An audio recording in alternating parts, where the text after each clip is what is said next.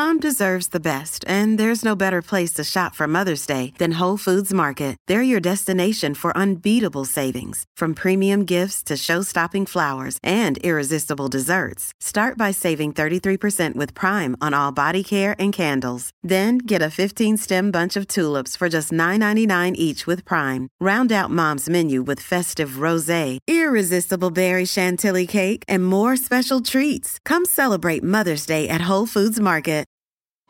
CeraVe Facial Moisturizers with SPF protect skin against damaging UV rays and continuously deliver 3 essential ceramides to help restore skin's protective barrier so it can lock in moisture. Non-greasy, fragrance-free, and won't clog pores? With CeraVe, skin feels hydrated and looks healthy all day. CeraVe Facial Moisturizers with SPF from the #1 dermatologist recommended facial moisturizer brand.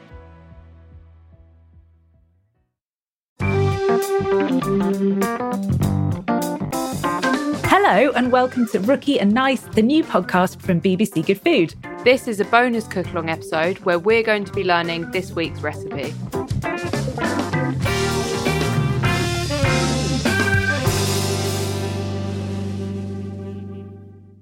Hello and welcome to this bonus cook-along recipe from the BBC Good Food Rookie and Nice podcast.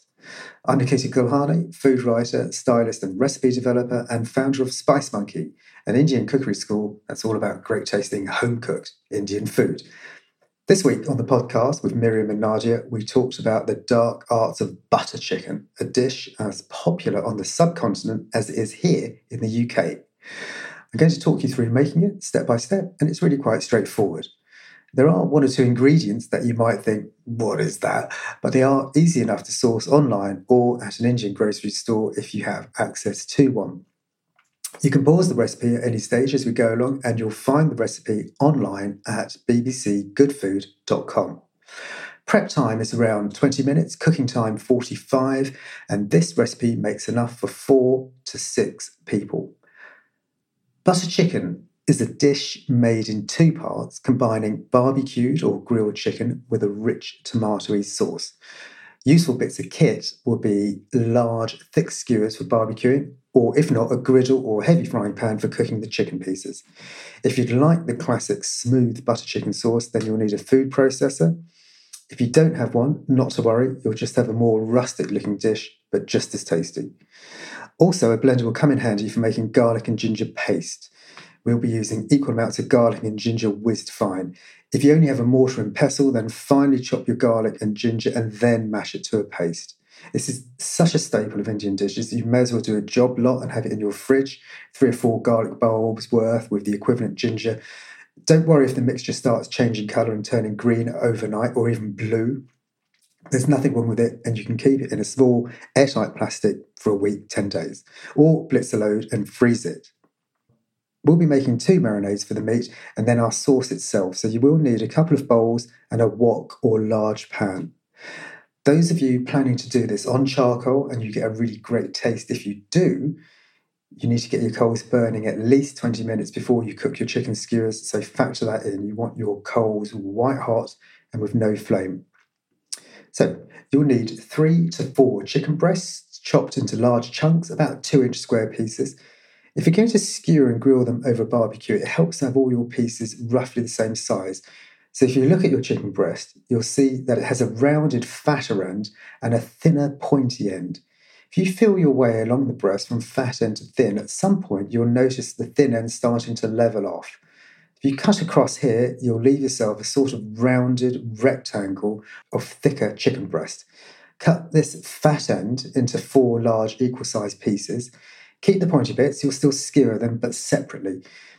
If you're going to cook your meat in the pan, then same thing, but you'll end up cooking the pointy bits for a bit less. Okay, marinade 1. People who come to Spice Monkey soon find out that I like people to taste things as they go along, so I'll be encouraging you to do the same. In a bowl, pour in 2 to 3 tablespoons of lemon juice or lime juice, 2 to 3 tablespoons of Kashmiri chili powder. This is a mild chili powder. If you can't find Kashmiri chili powder, use paprika powder. Half a teaspoon of salt.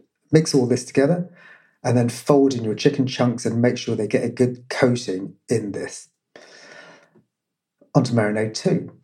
You'll need 200ml of Greek yogurt, 2 tablespoons of garlic and ginger paste, 1 tablespoon of coriander powder, 2 tablespoons of cumin powder, 1 tablespoon of dried ground mint leaves. And now for some slightly more unusual ingredients, 2 teaspoons of umchor powder. That's dried green mango powder. 1 tablespoon of dried fenugreek leaves or meti leaves. And these should be ground or crushed to a fine powder. And half a teaspoon of black salt. Crazy stuff, which tastes sulphury and eggy. Half a teaspoon of ordinary salt, or use 1 teaspoon of ordinary salt if you don't have the above black salt. Mix all the ingredients together and taste it. Adjust it if you think it needs a little bit more mint, or maybe you'd prefer it a little bit more tangier, so add a little bit more mango powder, or more savoury with some cumin and coriander powder.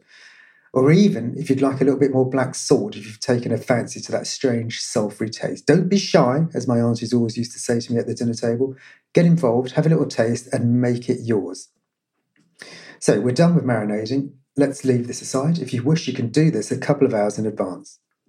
So onto our sauce. You're going to need your wok or large pan and 3 tablespoons vegetable oil, 90 grams of butter, 1 teaspoon of cumin seeds, 4 to 6, 7 or 8 hot green chilies, depending on your preference, 2 medium onions, finely diced, 4 green cardamom pods, just crack them, just bash them a little bit, 1 tablespoon garlic and ginger paste, 1 teaspoon turmeric powder, 2 teaspoons of dried fenugreek leaves, ground to a powder, 1 teaspoon of hot red chili powder, optional, 1 teaspoon of salt, 500ml of tomato passata, 1 to 1.5 teaspoons of garam masala, and that can be shop bought or your own blend, 100ml of single cream, and a large pinch of coriander leaves to garnish. So get your wok or large pan and heat 2 tablespoons of your vegetable oil. Add a few cumin seeds to this hot oil, and if they start dancing and fizzing happily, your oil is hot enough, and then you can add the rest. Swirl your pan and turn down the heat, and then add your fresh green chilies. And these will start blistering straight away in the hot oil. Stir them once or twice, and then add your butter. Turn up the heat and allow it to melt completely before tipping in your onions. And you're going to saute these onions until light brown, so for about 10 to 15 minutes, and keep those onions moving. Those of you with a blender can whiz your cooked onions to a smooth paste and transfer to a small bowl. Otherwise, just transfer your onions to a plate. Swipe your pan clean, add another tablespoon of oil and heat, and then drop in your cardamom pods. These will start to swell and lighten in colour. Lower the heat and add your garlic and ginger paste and saute for 30 seconds or so, constantly working it until you can no longer smell that really hard edge of raw garlic. Bring back your onion paste or your onion pieces and mix well. Add the turmeric and half of the ground fenugreek leaves. And start seasoning with salt. Taste and adjust. If you want a little extra chili heat, then add some chili powder. Mix well and pour in the tomatoes. Cook this covered on a gentle simmer, stirring occasionally for around 20 minutes. Oil will rise to the surface when the sauce is cooked. So while this is cooking, we can get back on with the chicken. Either skewer and roast the chicken over a barbecue for 4 to 5 minutes, rotating occasionally and basting them with butter until they start developing a lovely reddish glow.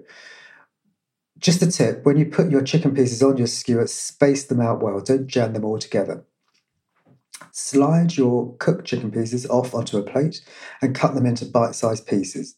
Repeat the process for the thinner, pointy ends of the chicken. If you're doing this in the frying pan, preheat it until it's hot.